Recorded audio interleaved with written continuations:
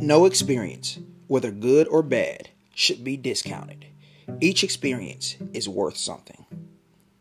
Experiences in the moment seem like a test, but most of us hate tests, so we shouldn't view it that way to avoid clouded judgment and thoughts. View any test or experience as a moment to maximize your growth and your faith.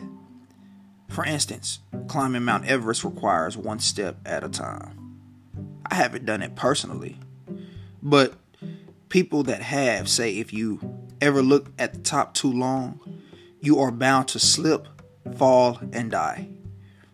One step at a time, one breath at a time, and one moment at a time.